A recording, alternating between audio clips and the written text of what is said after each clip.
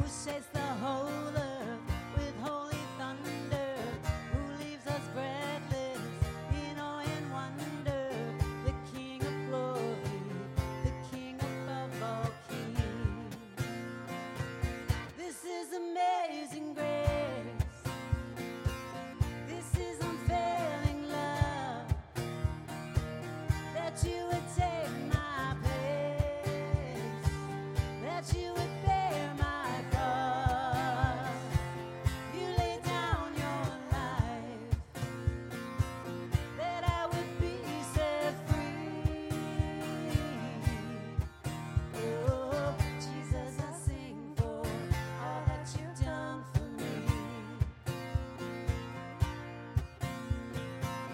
Who brings our chaos back into order?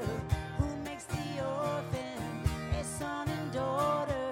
The King of glory, the King of glory, who rules the nations with truth and justice, shines like the sun in all of its brilliance. The King of glory, the King above all kings. This is amazing grace. This is unfailing love, that you would take my place, that you would bear my cross. You laid down your life, that I would be set free. Oh, Jesus, I sing for all that you've done for me. Worthy is the Lamb who was slain. Worthy is the King who conquered the grave. Worthy is the Lamb who was slain. Worthy is the King who conquered the grave. Worthy is the Lamb who was slain. Worthy is the King who conquered that grave. Worthy is the Lamb who was slain. Worthy, worthy, worthy. Oh, this is amazing grace. This is unfailing love, that you would take my place, that you would bear my cross. You laid down your life, that I would be set free. Oh, Jesus, I sing for all that you've done for me. This is amazing grace. This is unfailing love, that you would take my place, that you would bear my cross. You laid down your life, that I would be set free. Oh, Jesus, I sing for all that you've done for me. Jesus, I sing for all that you've done for me. Jesus, I sing for all that you've done for me. Amen.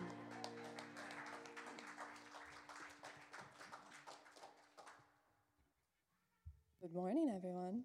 You can all take a seat now. I'm going to give you some announcements, and then we can worship again together. For any of you who may not know me, my name is Tess, and I get to serve here on the announcements team and on the worship team.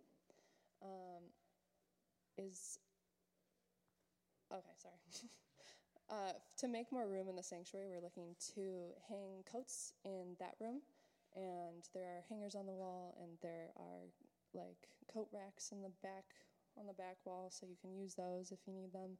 And if you want to take any of your things, if they are next to you, and put them underneath your seat, that would be great to save space in our little temporary sanctuary right now. We also have some exciting things happening at Pathway that you can be a part of. So one thing is Wednesday night recharge at Pathway. We do prayer here from 6:30 to 8 every Wednesday, so you can come to join us for worship and prayer. Also coming up is Men's Fellowship Prayer and Breakfast. All men are invited young men and teens too, here at 8 a.m. This coming Saturday, February 26th at Pathway.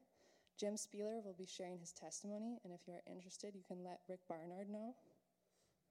Also, something coming up is the IF 2022 Women's Conference. It would be March 4th and 5th, which is a Friday and a Saturday. And there is a flyer in the bulletin with more information, and I think that's it for that one. Okay. And also Iron Sharpens Iron Men's Conference, which I think we have a video for.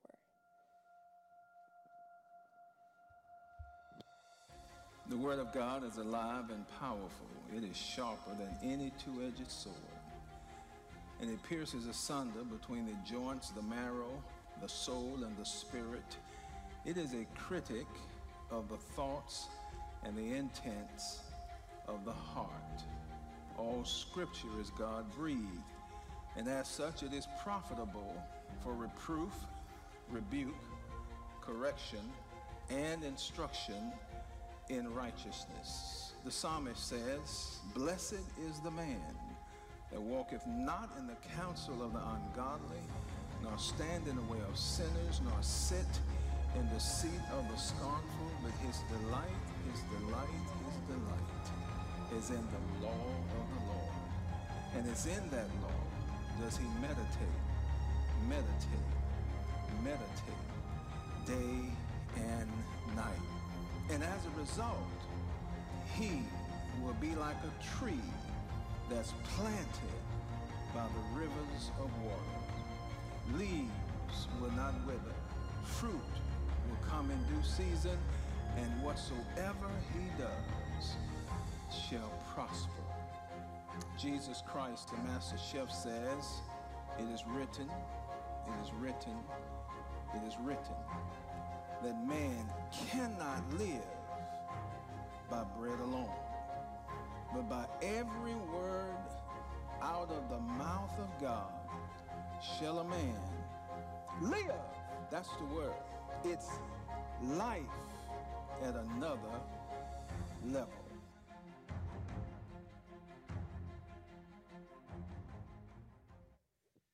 So Saturday, March 12th in Orland Park, 8:34, is the Iron Sharpens Iron Men's Conference.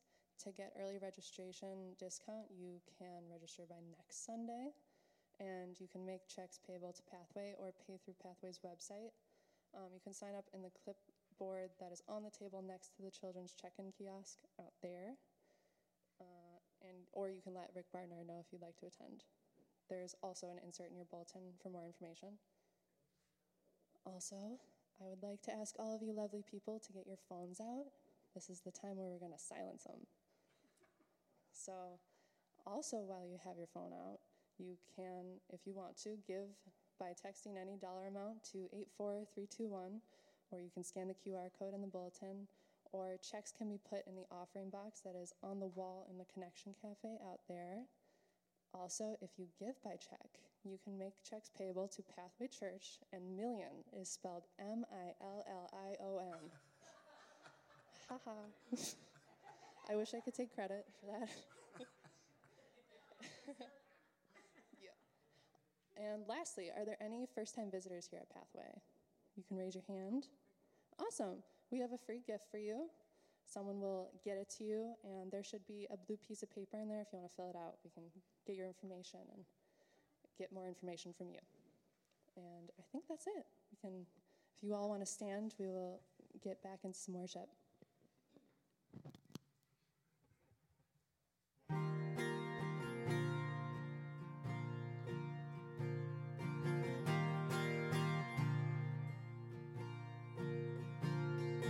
I searched the world,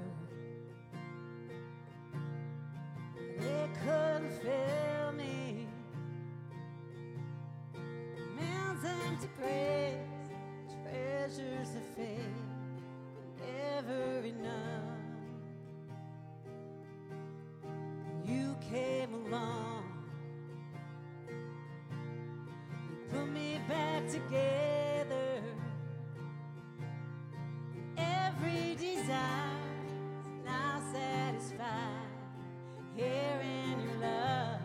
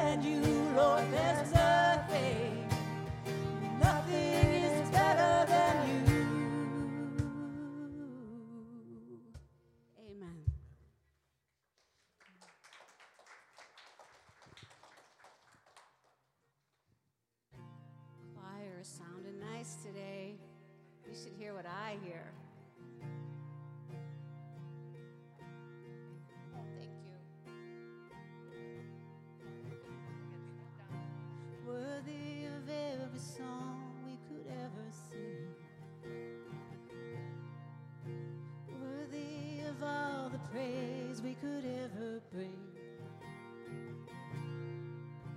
Worthy of every breath we could ever breathe. We live for you.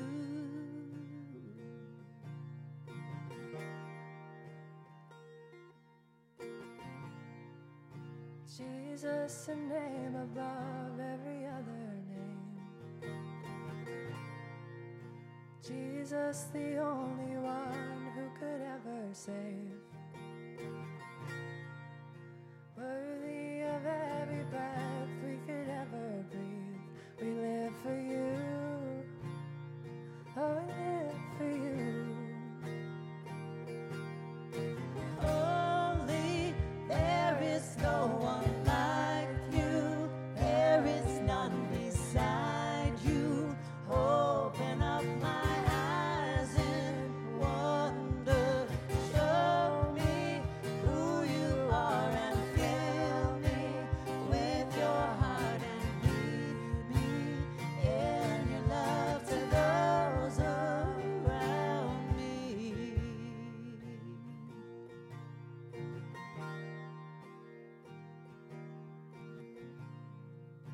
Worthy of every song we could ever sing.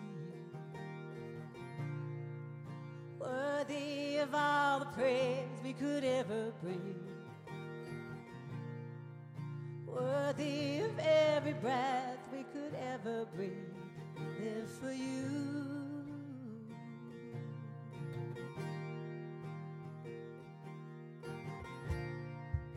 Jesus, a name above every other name. Jesus, the only one who could ever save. Worthy of every breath we could ever breathe. We live for you. We live for you. Holy, there is no one like you. There is none beside you. Open up my eyes in wonder. Show me who you are and fill me with your heart and lead me in your love to those around me.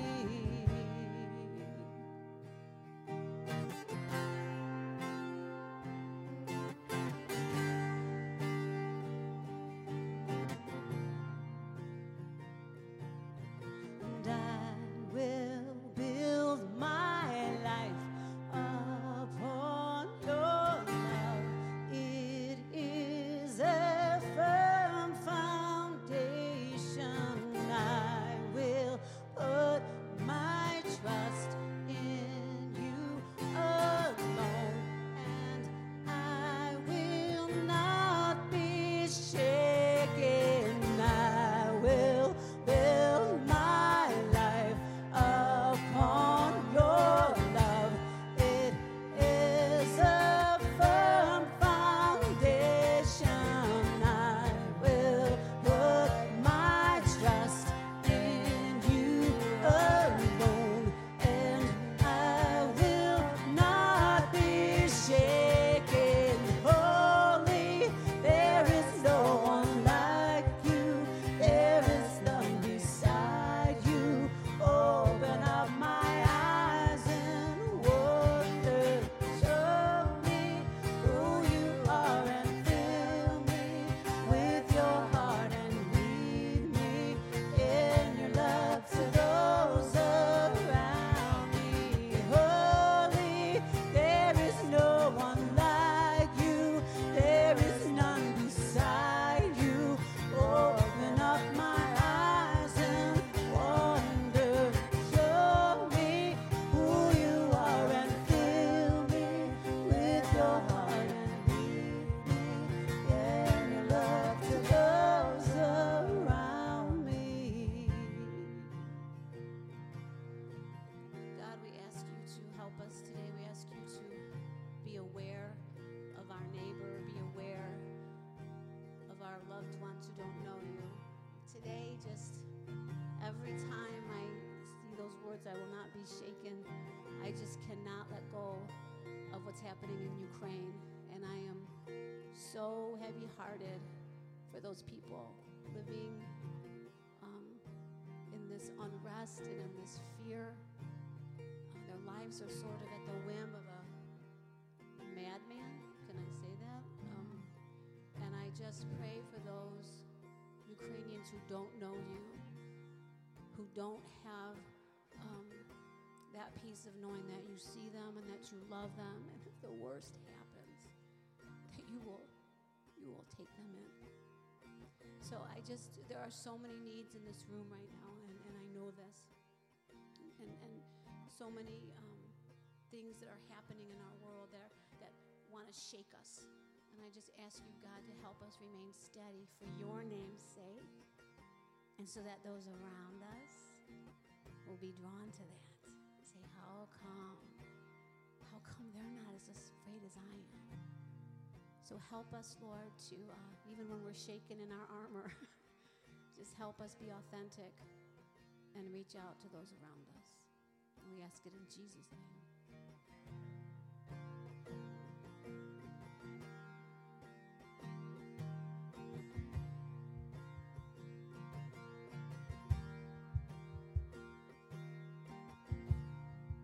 Worthy of every song we could ever sing, worthy of all the praise we could ever bring, worthy of every breath we could ever breathe. We live for you.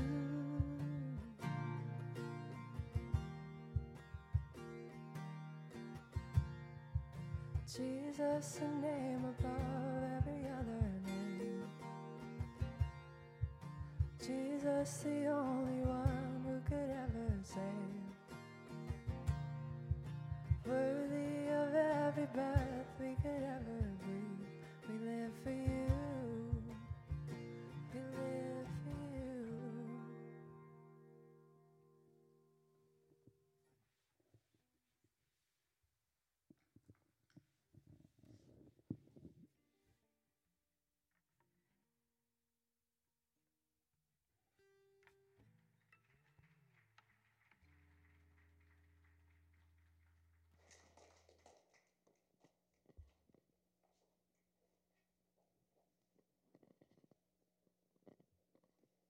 Another awesome morning here. And unfortunately, we're not streaming live this morning. Just lack of people know how to do it, and we'll deal with that. But I want to read something to you. Psalm 37. Do not fret because of those who are evil, or be envious of those who do wrong. For like the grass, they will soon wither, like green plants. They will soon die away. Trust in the Lord and do good. Dwell in the land and enjoy safe pasture. Take delight in the Lord, and he will give you the desires of your heart. Everybody heard that before, right? Commit your way to the Lord. Trust in him, and he will do this. He will make your righteous reward shine like the dawn, your vindication like the noonday sun. Father, help us to keep our eyes fixed on you. We are who you say we are, and you say we are your children. That we have been bought by the blood of your Son. That we have been redeemed from among the lost. And that you've transferred us from the powers and the kingdom of darkness to the kingdom of your Son that you love. We are now citizens of heaven with you. We are seated with the Son at the right hand of the Father. That's who we are. That's who you say we are. And if we can just simply remember that, so many of the problems that we face in this world would just simply pale into oblivion. But the enemy wants us to look at the fog, not through the fog, to see you. So help us keep our eyes fixed on you, Lord. Remind us all the time that you're there, that you're with us, that you hear us, that you care for us, that you love us, and that you died so that we could be with you. In Jesus' name, amen.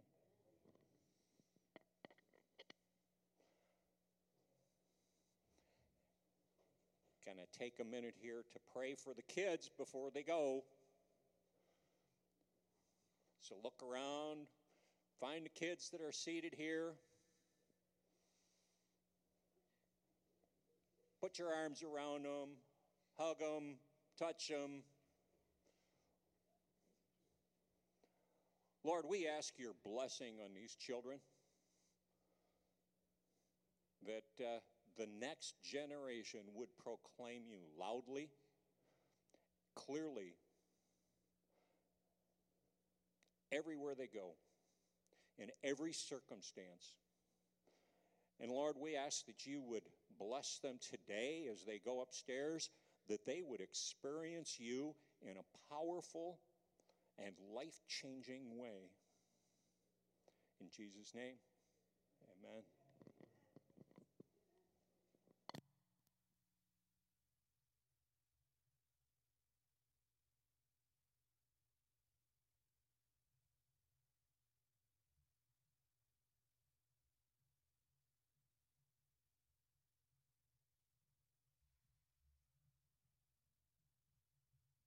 Working? Thank you. Good morning. What? Oh, you like not having the camera? Understandable. Morning, Pathway. My name is Jay Jerick. I'm an elder here. Pastor Stephen is still out, sick, fighting off COVID. But he actually sent me a update this morning. So I couldn't turn my phone off. I just had to put it on silent because I had to read this morning. So Pastor Stephen and Zoe tested positive, but the family is all fighting different types of symptoms, but nothing major. And they wanted to thank everyone for their prayers and for their help that they have offered. Apparently people have been reaching out to them and that kind of thing, so they really wanted me to express thank you to everybody. They're fine, they're doing good, and they'll be back soon. I can't say hi to them this morning because we have no camera, so. And, my wife's not here today, so I do apologize if my hair's a little messy or something like that. Is it okay?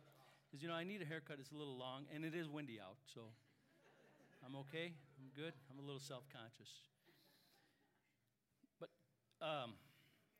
some of the guys might be going, man, that's kind of weird. But, I have 7 sisters. So my one sister, Jackie, actually taught me to use a round brush and a blow dryer at about the age of 10, and I still do it to this day. So that's the honest to God's truth. That's a free nugget for you guys. Thank God we're not online. That's a little too much information. Linda's like, thank God I'm not there today. What's he talking about? Today, we're actually supposed to have a guest speaker, Pastor Mark Simpson. Many of you know him. Unfortunately, they have experienced a death in the family. Lois's stepmother, I think that's what I said, right, Paul? Is that what I said? Lois's stepmother passed away. So our prayers are with them. Keep them in your prayers. He will reschedule and come at a later date. So you have me today, and I've never preached with a timeline of preparation for less than a month. I had a couple days. So anybody have any suggestions for a message today? Or Jim, you might have one prepared. Would you consider? Okay, we won't go down that road, I guess. I'm stuck. Okay. Huh? Does it look like there's gel in it? Look at it, it's dry. There's no gel in there. Actually, the word stuck is not appropriate. Actually, I'm blessed.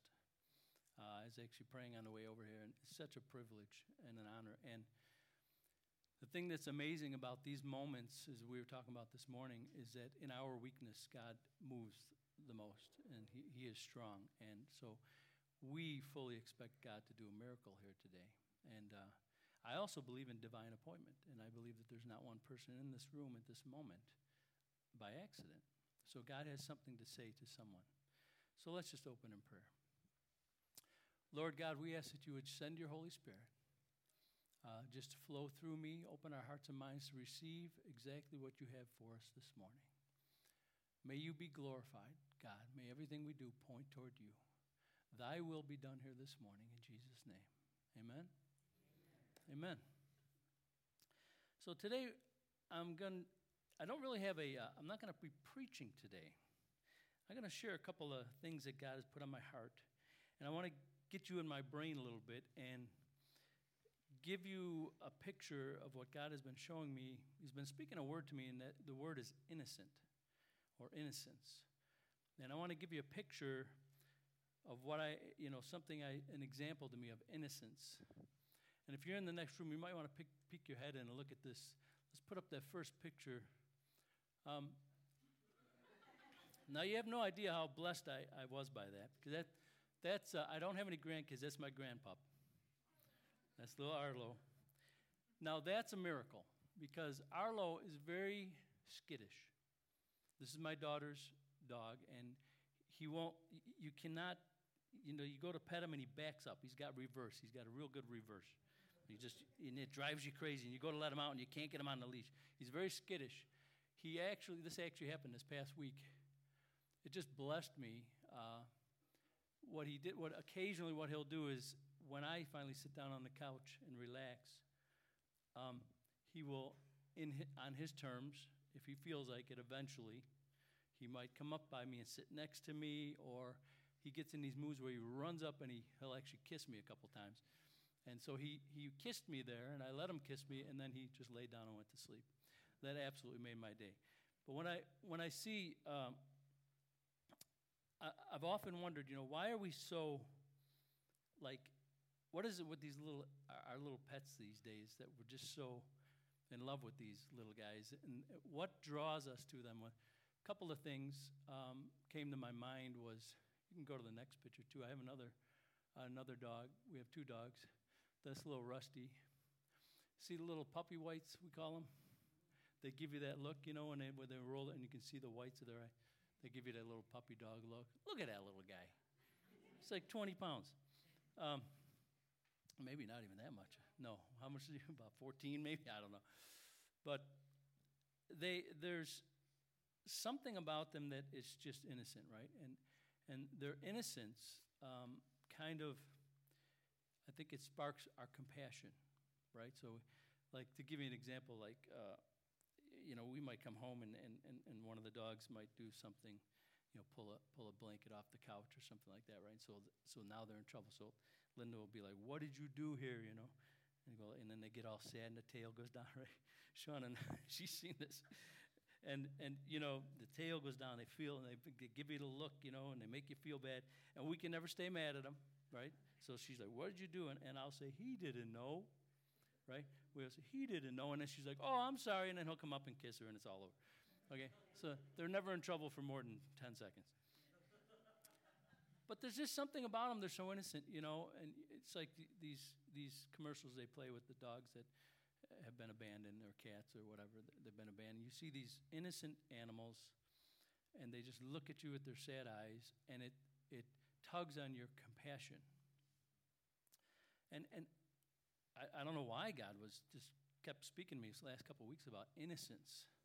And then I heard a message this last week about back in the Old Testament times, to cover sin, you would have to present an offering, and it had to be from a pure innocent. It's the first time I ever heard this. The animal's called innocent. I know they had to be firstborn and pure and these kinds of things for the sacrifice to be adequate to cover sins. So you would have to give an animal offering, but it could only be the purest. In fact, sometimes they would go through several animals. They'd be preparing it, and they would find a flaw, and they'd have to discard it and get another animal. And sometimes people would try to present their not so perfect animals, and it just wasn't satisfactory. It broke the law, and it wasn't acceptable in God's eyes. It had to be a pure, innocent animal. And all that accomplished, should I look at my notes? I don't know. All that accomplished was a covering of their sin for a period of time. But I found it very interesting that, I don't know about you guys, but I can never fully grasp and understand why do you have to, it's kind of strange to me that you have to sacrifice, shed blood, kill something to cover your sins in the Old Testament. It's kind of a little strange to me, I think this side of heaven, I'll never fully understand why that had to be done. Well, I have a little bit more of an understanding as I prepared for today. God was showing me that God is perfect and holy, right? He can't be in the presence of sin or evil. It's just like there can't be dark here right now because there's light, right? You can't have dark and light in the same, it's impossible. When the light comes, the dark is gone. So God can't be because he's perfect. You can't corrupt perfection and beauty and glory. So sin can't be around it. So it would have to be covered up, and that would get us a little closer to God, a little closer to his communicating with God, right, in the Old Testament. So after a while, these innocent animal sacrifices basically weren't they, God demands perfection. He's perfect. He's holy. That never changes. And so the animal sacrifices were really a Band-Aid, right? If you will. They just didn't quite complete what needed to be done. So that's when Jesus had to come, right? And he had to offer himself as a perfect, pure sacrifice without blemish once and for all, right?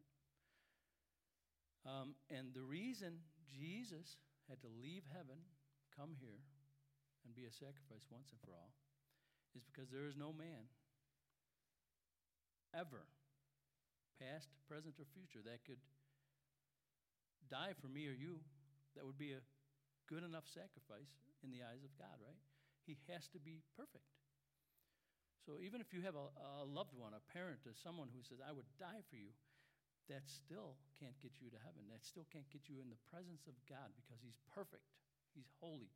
No man could pay that price. So Jesus had to pay that price. Is that making sense? Hey, we had one more picture we wanted to show real quick. Speaking of innocence. Oh, that one. Oh, that. The next one. Oh, that's Linda there. I don't know if the picture's not real good quality. Can you see that fish? That is actually a bass that she actually caught on a hook with a worm. I had to take a picture of that. It was in our little pond in our backyard. She looks innocent to me all the time, but that's just me. Okay. She's probably like, what are you doing? Why are you showing that? Yeah. Right. Yeah. Anyway, let's look at Hebrews. Hebrews 10. I'll give you a little time to go there if you want. Hebrews 10, 1 through 10, we're going to read.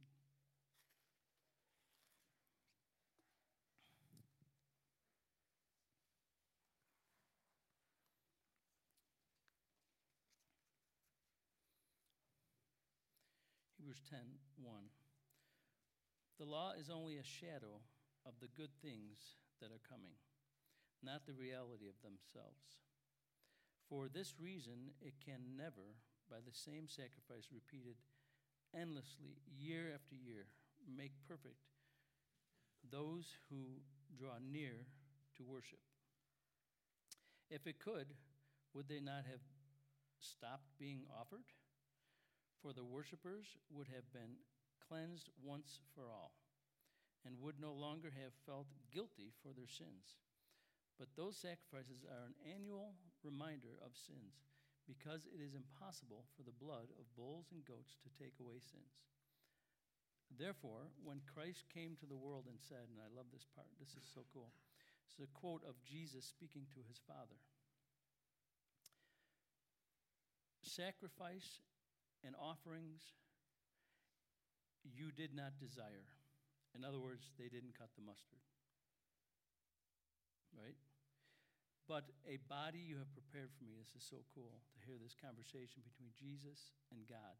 Jesus is in heaven next to his Father, and he actually agreed to leave where he was and to come down into a body of a man for you and I. This is so cool to see this, to hear him say this. With burnt offerings and sin offerings, you were not pleased. Then I said, here I am. It is written about me in the scroll. I have come to do your will, O God. And I love how the writer goes on to explain this in 8. First, he said, sacrifices and offerings and burnt offerings and sin offerings you did not desire, nor were you pleased with them, although they were the law requiring them at the time. Then he said, here I am. I have come to do your will. He sets aside the first and establishes the second. Now, this is talking about the old and the new covenant, right? I love this. We're done with that. I mean, how blessed are we? I mean, we have such an easy life. It's so awesome living in the new covenant. We don't have to do offerings anymore. We don't have to cover our sins. Our sins have been washed away once and for all, as we'll read right here. In 9, it says, then he said, here I am, I have come to do your will. He sets aside the first and establishes the second, and by that will we have been made holy through the sacrifice of the body of Jesus Christ once and for all. Once for all. Amen? We are so blessed by what Jesus did for us. And it's so much easier. But here's what God kind of put on my heart as I was thinking about this. Actually, I've been thinking about it for the last couple of weeks, even though I just prepared this message in the last couple of days.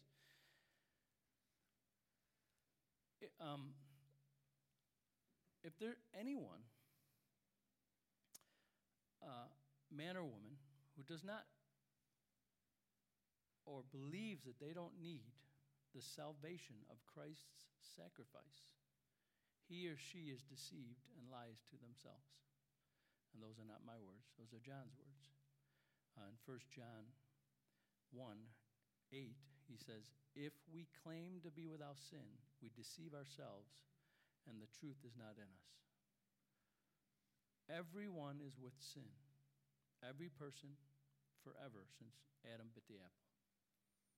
We need the sacrifice of Christ. There are people, even as Christians, I believe this is what's been on my heart, that said a prayer, said they believe in God and they're Christians and they're religious, whatever you want to call it. But, and I wouldn't even fault them for this, some people, I think, have a hard time accepting that they're evil. That they actually need what Jesus did for them to get them to God. I mean, sometimes we just think, well, I mean, like a pastor's kid. I mean, they might think, well, I grew up in a pastor's house. I've been studying the Word. I went to Christian school. I'm a good person. Why would I need this salvation? I'm a good person. I'm going to heaven. I've never done anything wrong. Well, Romans 3:23 says, for all have sinned and fall short of the glory of God. We just can't quite make it. I don't care how many good things we do in our entire lives. We cannot work or earn our way to heaven. There's only one way to heaven, only one way to God. That is through the sacrifice that Jesus did for us. Right? I know everyone here within the sound of my voice most likely knows this truth, but I'm speaking to someone who may struggle with. I've known Christians over the years, good Christians, and they really have struggled with, why do I really need this sacrifice? I'm a good person. And so I guess that's what's on my heart. I really want to get this across. Every one of us needs what Jesus did. John 14:6 says, I am the way and the truth and the life. No man comes to the Father except through me. Right? It's the only way. All the other religions in the world, they won't get you to God. I don't care how good you are in your entire life. They just won't get you to God. There's only one way to God, and that is surrendering lordship of our lives to Jesus Christ. Now, for me personally, I had kind of two experiences in my Christian life. When I was younger, my mom was a Christian, and she would, I'll say, drag me to church, okay, reluctantly. I don't want to go. I didn't want to get up. And at least twice, I went to the altar and said the Lord's Prayer. And then I went about living my life. And that was probably, maybe I was 10 or 12,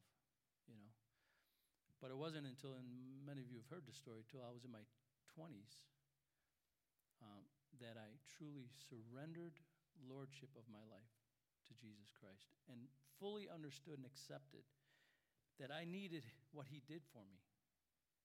Okay? I began to understand that, well, actually God started to show me when I surrendered like that, to be honest with you, I didn't have some good thoughts in my head, okay? And God started to reveal these. Like, I had a boss that let's just say if harm came to him, I wouldn't have been displeased at that point in my life. To put it that way, as mildly as I can. He was profoundly affecting my life, cut my hours, ruining my family, that kind of thing. Anyway, these are the kinds of things God started to reveal to me to show me that, I'm so far away from being in the presence of God because I am a sinner. I have sinful thoughts. Just give us enough time and we'll come up with some pretty good sins. It's just inevitable. We live in sin-cursed bodies. We are a fallen man. And we need what Christ did for us. And so for myself, take a sip of this.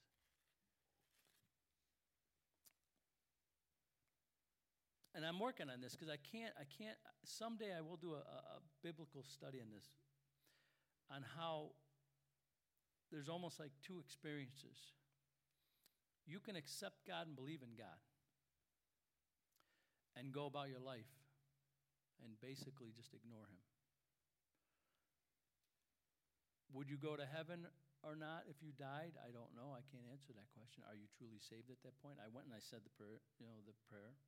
Did I mean it from my heart? I don't know when I was younger, All I know is that I just did it because it was the moment, and I just went on with my life, and I didn't know God. I didn't have any.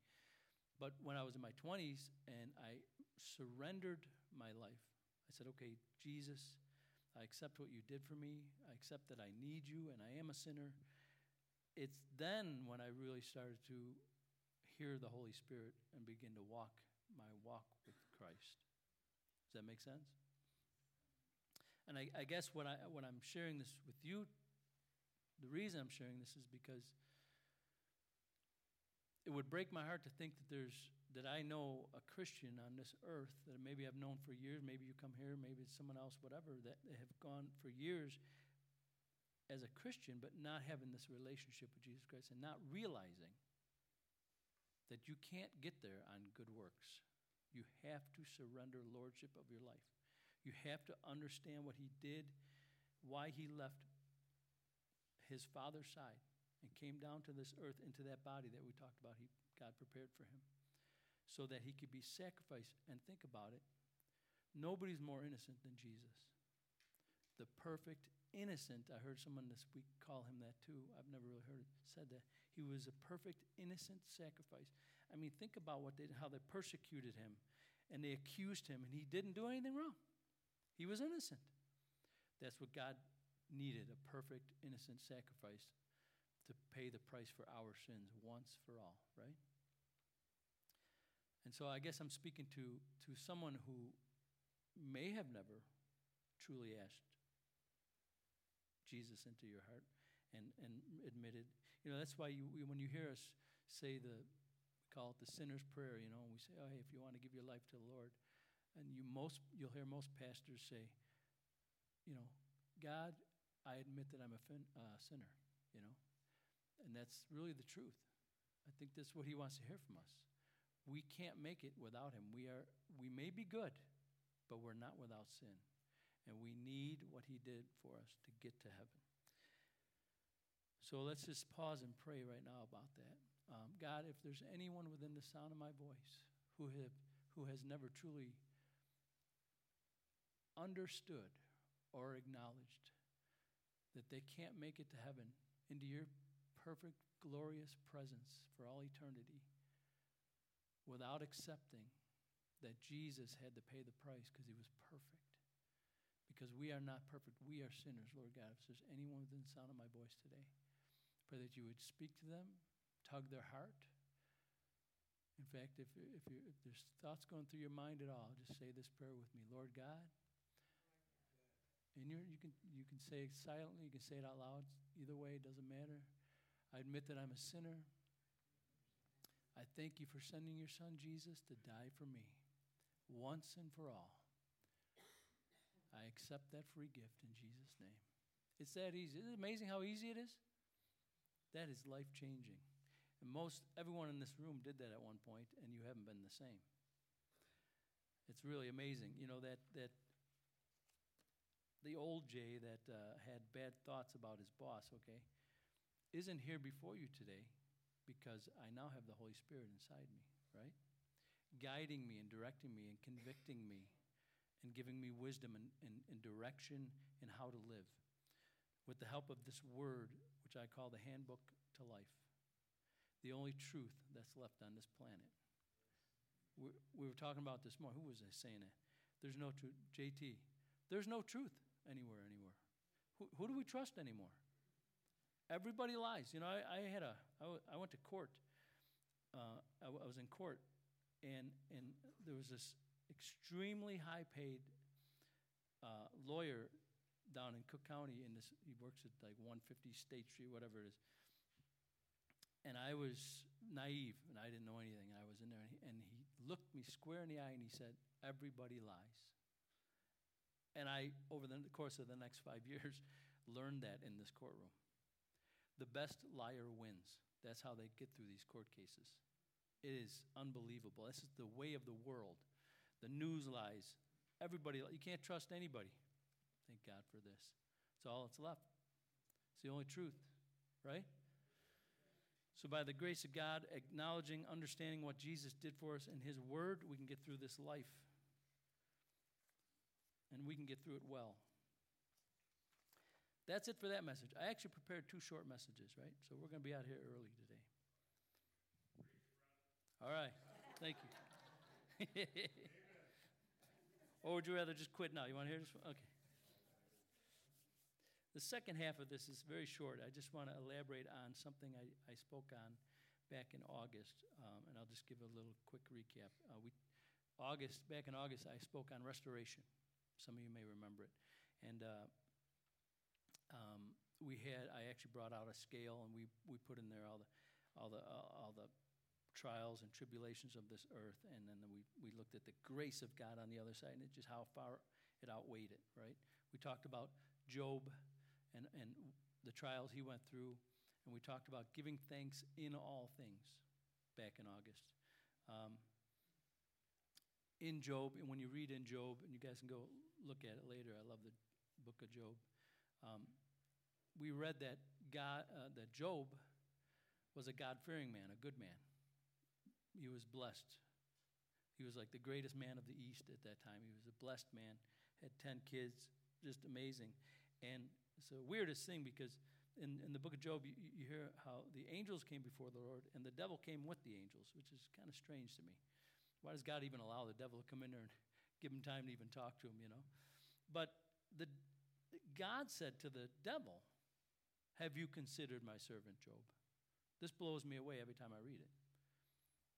And what we talked about back in August is how God is in control and the devil cannot touch us without permission as his children, right? Because the devil had to ask God, and they went back and forth like 3 times, and he kept doing more stuff, and God kept giving the devil permission. Okay, now you can do this. Okay, now you can touch him physically, but don't kill him. The devil couldn't do anything without God's permission, right? So we talked about this. And I talked about give thanks in all things. But what I'd like to just add to today is we don't have to thank him for all things. We just thank him in all things. I want to clarify this because I've been thinking about this quite a bit. You think about, like, okay, a trial that we may be going through. And, God works all things for good, right? So he'll work through trials, and God says he's there with us in the trial. He walks with us through the shadow of the valley of death, but he doesn't take us out, right? So we still go through these trials, and he accomplishes things. He accomplishes great things through these trials. But as we talked about, his glory, the greatness of God, never changes. Our circumstances, our lives, we go through things. We go through ups and downs. We go through trials. We get stretched. A lot of good things come from those trials, right? We get purified. We become more like Christ. I'm recapping some of the things we talked about in August. And he's perfecting us into the likeness of Christ, right? These are some of the things that are accomplished by these trials.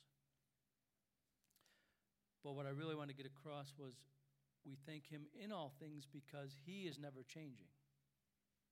So it's almost like there's 2 separate things here.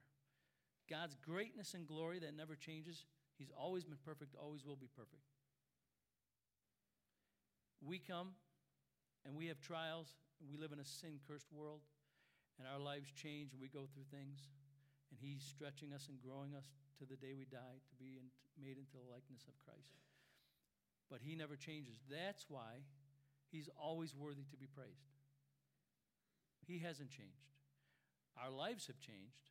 Our circumstances have changed, but he is still perfect, glorious, almighty God. Abba, Father, always worthy of praise, right? What I said before was we thank him in all things. What I'd like to emphasize today is we don't have to thank him for the things that we're going through. The devil can't do anything God doesn't allow him to do. He has to get permission, as we learned about as we studied Job. I mean, this is something, I'm going to be honest with you, I really struggle and waver with. Because how many times something happens to us? I say it myself. Like I've said to Pastor Steve, that devil's really coming against us. Look, the roof's caving in the other room. You guys got COVID. The devil's just attacking us. Do I believe what I'm saying here? Is God in control? I'd be interested to see your take on this, Jim. We'll talk about this later. He's all-powerful God. Nothing gets past him. He doesn't change. He's glorious. He's worthy to praise. If we saw him today, we'd fall on our face. We may die. Or we'd at least, at the very minimum, just fall to the ground. I mean, he's so great we can't even fathom it. And we get caught up in our little bubbles, in our worlds, in our circumstance, and we read the word, and this is what I was emphasizing. Give thanks and praise in all things. Okay, and God has worked on me in this for years. And so I'll go through a trial, and I have done it. I say, okay, I'm going to thank you and praise you. I don't feel like it. I don't want to. I'm depressed right now. I'm not happy. But I'm going to thank you and praise you anyway. But the light that wasn't going on in my head was, the reason I'm thanking and praising him in all these things is he's still worthy. It doesn't matter what I'm going through. He's great. If he showed up today in vision, I would not remember any of my problems. I would fall to the ground and worship at his feet, wouldn't we? This is a little light, it's hard to, he's trying to get us to a new level, I think, of understanding of his greatness and how he's always worthy to be praised. We don't have to thank him, we do not have to thank him for what we're going through. We have to thank him in all things because he's always worthy. Does this make sense? Help me to get this, because I'm trying, I waver on this. And the scripture that comes to my mind for this, Jesus showed us how to pray. The disciples went to Jesus and said, how do we pray? And he gave them an example of how to pray. And so we as Christians, we go and we read that and we start and we kind of use that as teach us how to pray. But the other one that I love, in Luke 22:42, and I think this is the amplified version that I have written here. Jesus is praying to his Father, and he says, if you are willing, remove this cup, which I never fully understood what the cup meant either. And this amplified version says, of divine wrath. Jesus knew what was coming. Okay, he knew he was going to be murdered innocently, ridiculed, laughed at, scorned, beaten to death for me and for you. And he says, Father, if you are willing, remove this from me. Yet not my will, but always yours be done. And I wanted to end with this today so that we could, for me personally, I want to approach God differently in my trials. Praise and worship him as he so deserves in spite of what I'm going through. But rather than going to him and saying,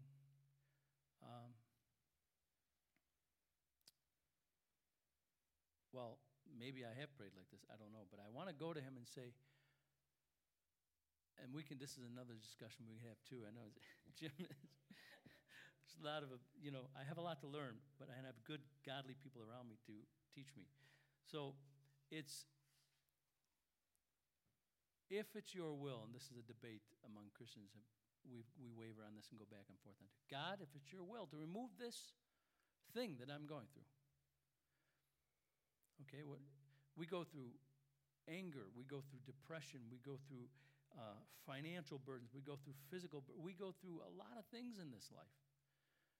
And we tend to just say, whatever, God, get me out of this or change my circumstance. But it's like we're demanding what we want. In fact, I have an example of someone who's just really wants something from God right now and is disappointed because God is not answering that prayer the way he is praying. What do we know?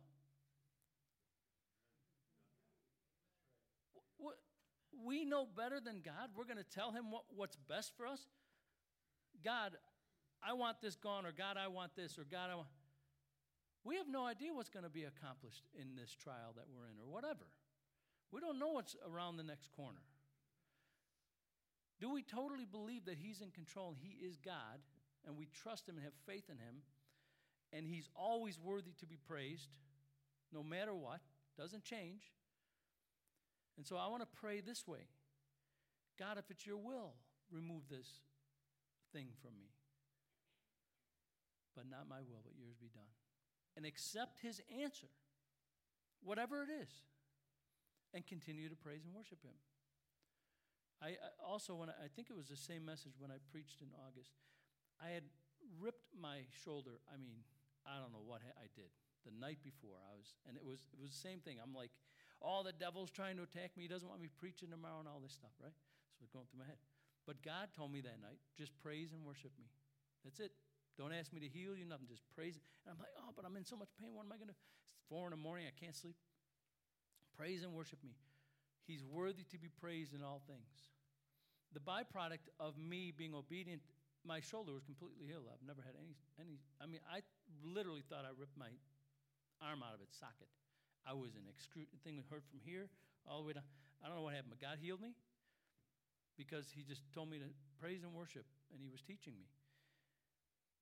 But I think maybe we've lost sight. This is a great example. Even Jesus, knowing exactly what he was headed for, said he asked God to take it away. This always amazes me. He knew what he was there for. He knew what he had to do, and it was so overwhelming. You know, the Bible says, if you go back and read that scripture, he wasn't afraid, but he was so stressed that his sweat, and I don't even know if this is a medical thing. I've never seen this in my life. It actually teardrop, blood was coming out. I don't know how that happened. You get so stressed, you're poured. I don't know how it works.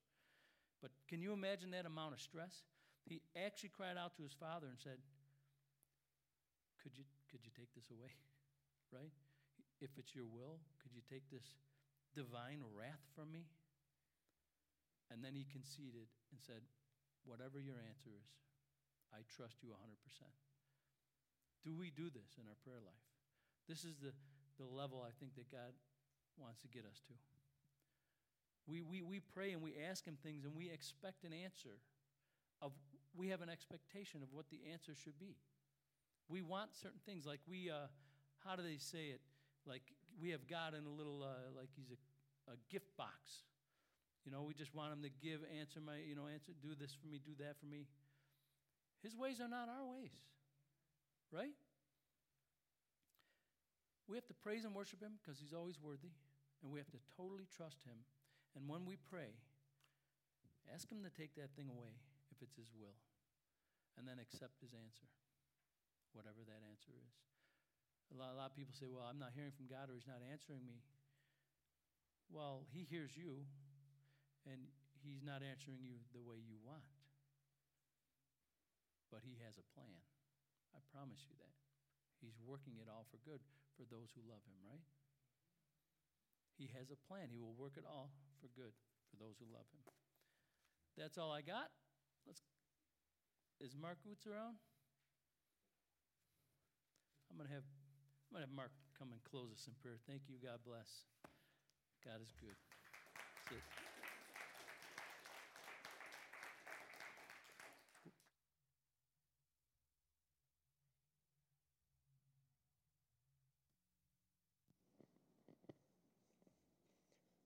He kind of stole my thunder. Romans 8:28.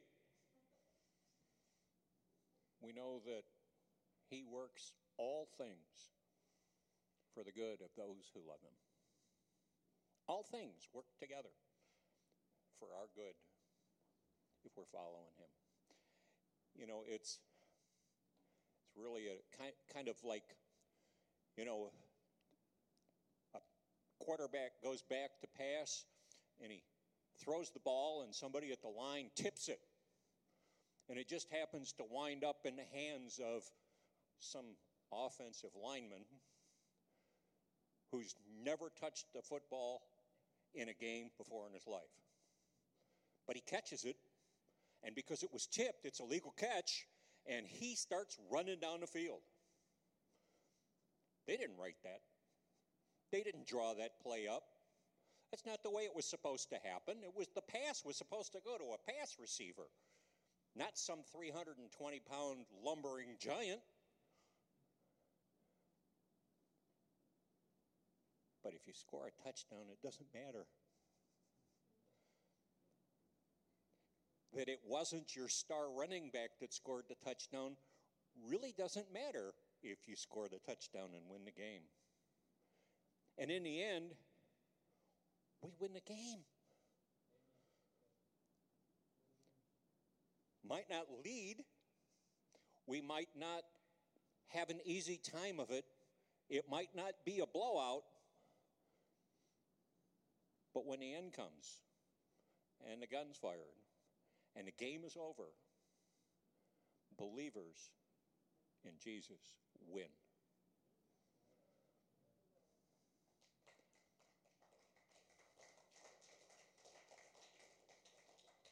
And that's whether we face problems or not. Jesus didn't say, if you have trouble. He said, you will have trouble in this world. But I've overcome the world. And he has, on our behalf. So we can trust him no matter what kind of problems we're going through. That Jeremiah 29:11 deal again. I know the plans I have for you, declares the Lord. Plans to prosper, not to harm you. Plans to give you hope and a future. Put your hope in him, not on how much I got in my pocket, not on what I'm driving, not on what the weather's going to be like, or what kind of resistance we might run into this week. Put your hope in him and him alone.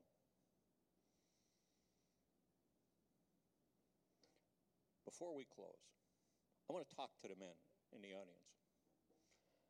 Coming up is Iron Sharpens Iron. Next week is the last week we can get a discount by signing up 10 guys. I don't think we have 10 yet. In fact, I'm pretty sure we don't have 10 yet. It's an all-day deal. We get lunch if we pay enough money. It's like $57 or something for the day. But I got to tell you, it's a blast. It's well worth it. There are seminars that you can go to. They're like 1-hour seminars, a couple of them in the morning, a couple of them in the afternoon, and then keynote speakers a couple of times. But when you go to those seminars, there's practical stuff, and there's not just one or two things that you can choose from. There's a whole bunch of stuff you can learn about. You want to learn about how to do church media and presentations? They probably have a class for that. You want to learn about teaching children? Please. You want to learn about that? They got a class for that. They have seminars for all kinds of stuff. And when we go, we start the day and we end the day with worship. And it's an awesome day. Every time I've been there, it's been absolutely amazing. And we've heard some pretty cool speakers. You know, heard from a retired Army general who was standing talking to somebody about attacks from the enemy that were occurring when an artillery round came through the roof and landed near them. And God protected him. He almost died, but he didn't. And while he was in the hospital bed, God spoke to him and called him to deliver a message that he was able to. He's now traveling around the country delivering to men. So there are some really amazing things that you can learn at this conference. So it's Iron Sharpens Iron. It's coming up March 18th, I think it is. Isn't it right? 12th. It's a Saturday. And we got to know by next week whether or not you're willing to go. Don't let poor finances keep you away. We'll figure something out. So see me, see Jay. There's a sign-up sheet out in the lobby. Sign up for Iron Sharpens Iron.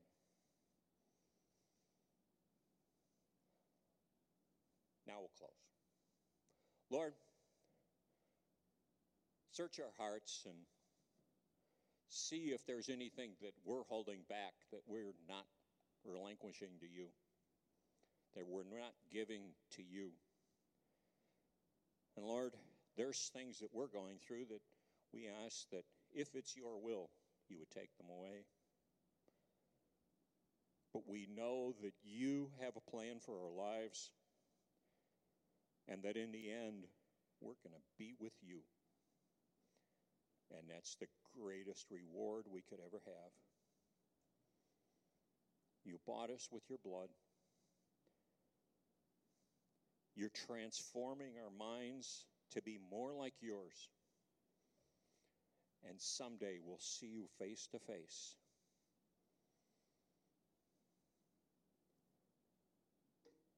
All the rest of this is just part of the journey.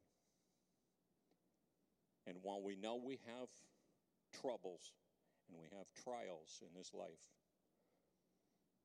we have a new life seated with you at the right hand of the Father.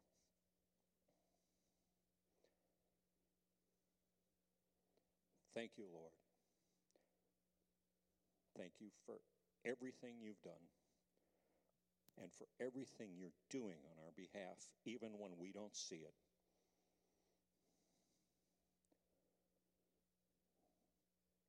In Jesus' name, amen.